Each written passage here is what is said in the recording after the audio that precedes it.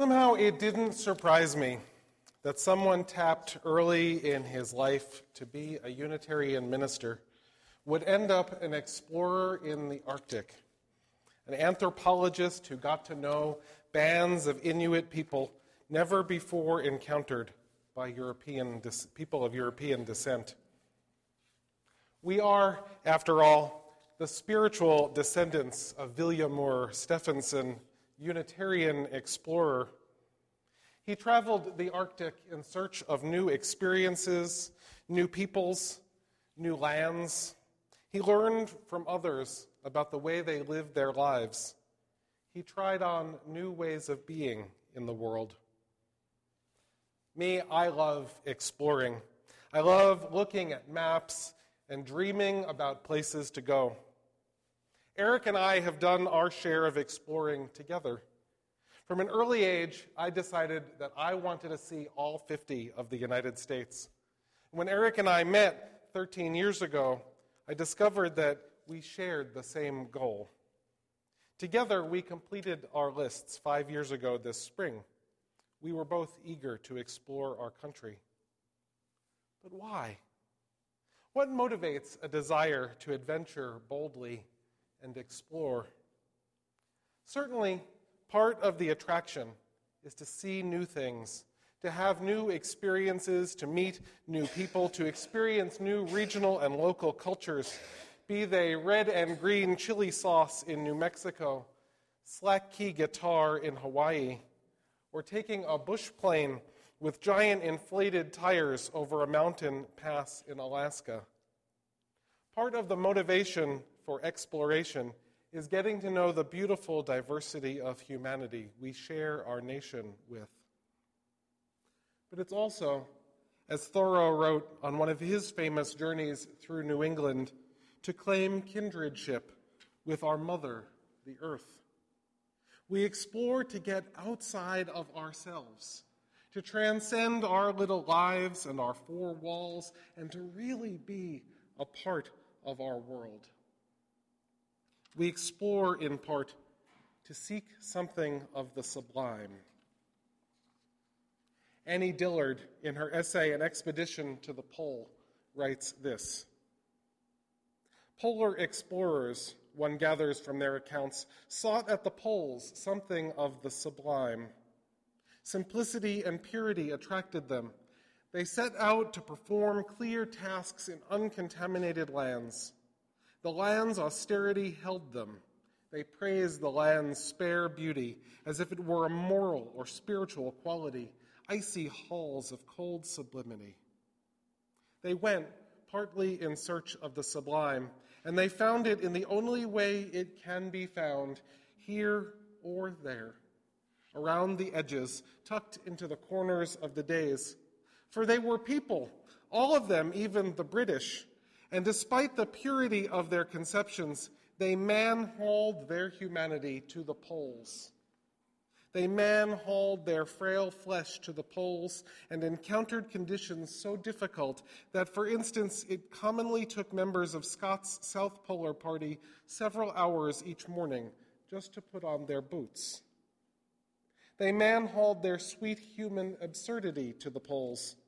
When Robert E. Peary and Matthew Henson reached the North Pole in 1909, Peary planted there in the frozen ocean the flag of the Deeks, the colors of the Delta Kappa Epsilon fraternity, of which Peary was an alumnus." Dillard continues, "Polar explorers must adapt to conditions. They must adapt, on the one hand, to physical limitations. They must adapt, on the other hand, to ordinary emotional limitations. The hard part is in finding a workable compromise. If you are Peary and have planned your every move down to the last jot and tittle, you can perhaps get away with carrying a Deke flag to the North Pole, if it will make you feel good. If you are with the Franklin expedition and do not know what you are doing or where you are, but think you cannot eat food except from sterling silver tableware, you cannot get away with it. Wherever we go, there seems to be only one business at hand, that of finding a workable compromise between the sublimity of our ideas and the absurdity of the fact of us." Certainly, Eric and I have explored our world, the little bit of it that we've managed to explore, as a way to connect us with our humanity, the good and bad parts of it, our gifts and weaknesses, all at once. We humans, with grand and lofty ideas that we so often fail to achieve, sometimes spectacularly, we explore to get in touch with that part of ourselves, our humanity. We explore because we are curious creatures, because sometimes we are capable of learning from other places, other peoples, other lands, other cultures, what we are incapable of finding in ourselves, by ourselves. Last summer, Eric and I took a journey to Iceland, home of Viljamur Stephenson's parents and probable inspiration for his Arctic journeys. It's not surprising, once you see Iceland, why it's a place of explorers, of the land and of the spirit, why it became a settling place for Viking explorers in the 9th century AD, why it enchants visitors and inspires its residents to believe in magical creatures, the Huldufolk, who live under rocks and are never seen by humans, but whose presence in the land must be taken seriously. I went to Iceland to see something new, and I took home lessons of my humanity. I went to explore a place that I had only seen in pictures and heard in stories, and came home with my own pictures and my own stories, and also a deeper sense, a deeper understanding of resilience, of resistance. I didn't need to get on a plane to learn that lesson, though. I needed only to explore within. Thoreau reminds us that our kinship with nature, however we experience it, is metaphor, and the lessons we learn from our exploration are as well. Certainly, the call to explore far-off lands to seek the sublime has its own challenges, and yet it's easier to discover a new world, Thoreau wrote, than to discover the world most familiar to us, the world that is right around us, the world in which our roots are planted. There are some lessons I've learned through exploring, and they are mostly in this vein. Iceland, you see, is a land of extremes. There are frozen glaciers atop the mountains and volcanoes that erupt at a moment's notice. Anyone who's ever planned a trip there is probably familiar with the website, Is an Icelandic Volcano Erupting Now? You go to it and it just says yes or no. And it's likely to say either one. There are frigid, clear rivers everywhere you look, waterfalls from the glacial runoff, barely above the freezing point at which they would be ice. And then you turn around and see steam vents and geysers and boiling, bubbling pots of water. Our English word geyser even comes from the Icelandic, where the original one was found. Amidst a landscape that seems painted from a narrow slice of the earth's palette, greens, browns, grays, and blacks, rust and cream and steely blue, there are, however, marvelous and numerous bits of color.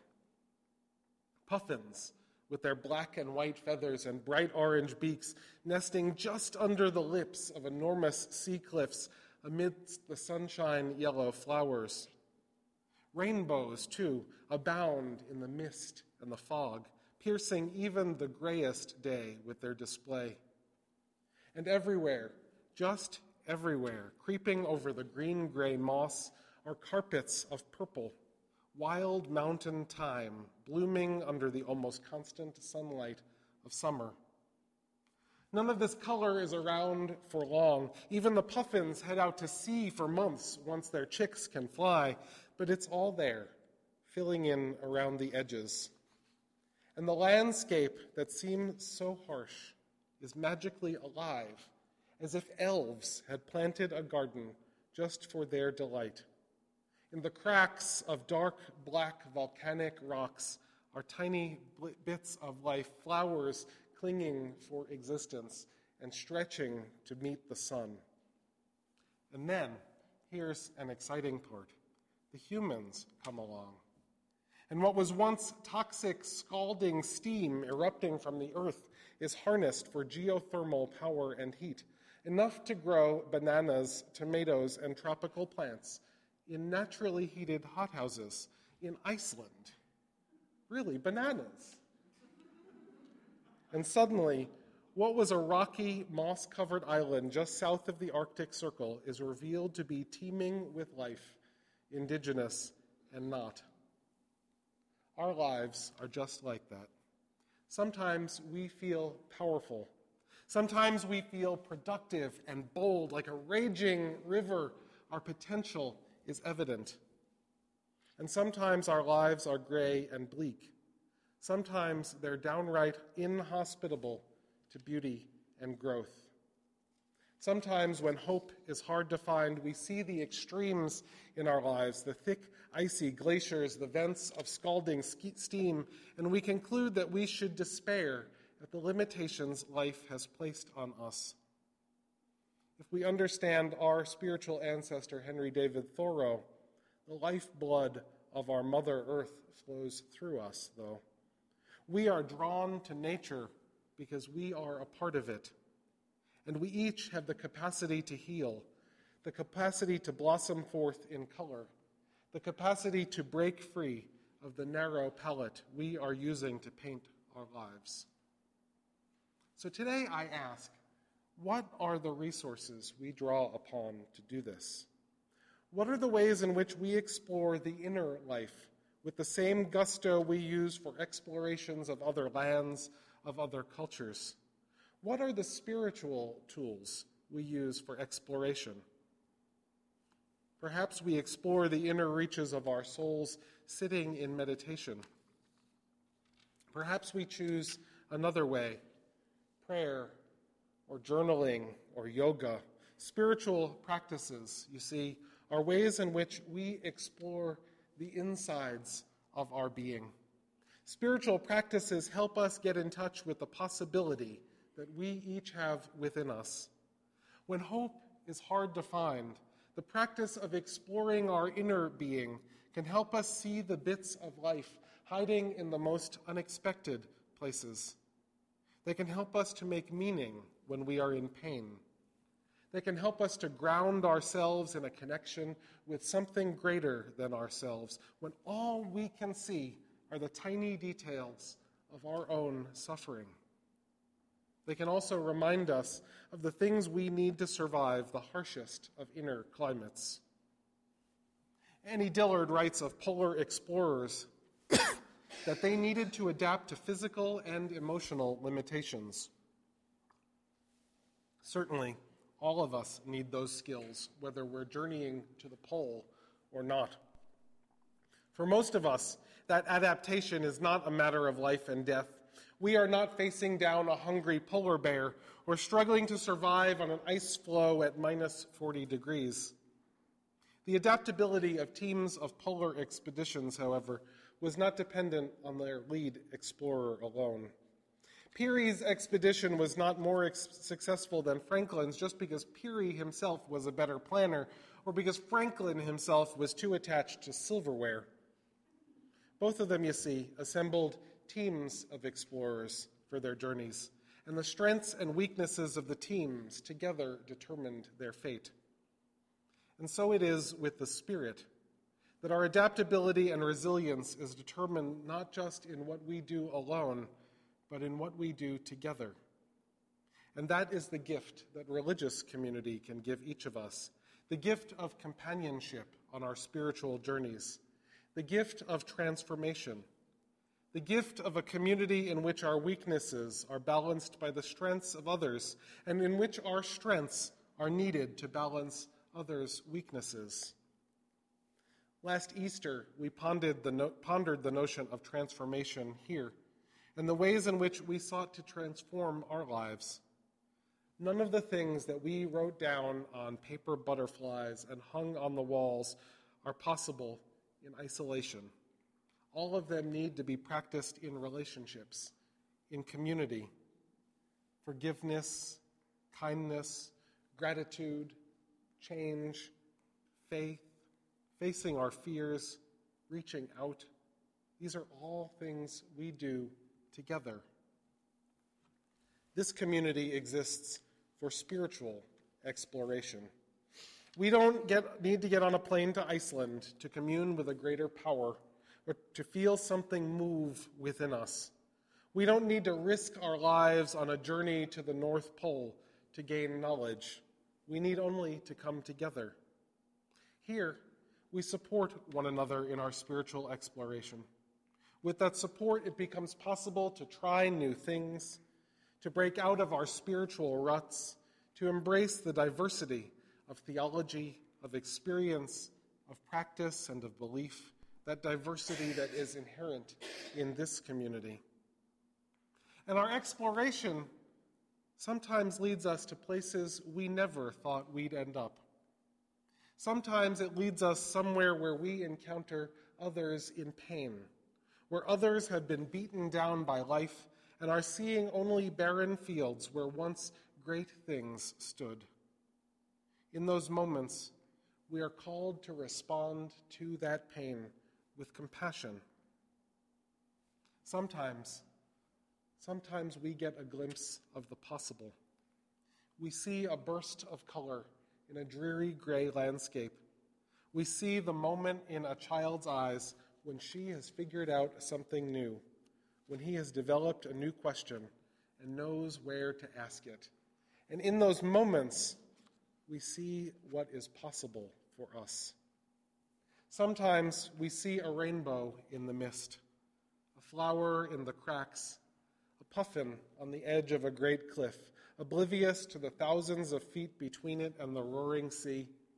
And in those moments, we know that everything will be okay, for our exploration has brought us back home. May it be so.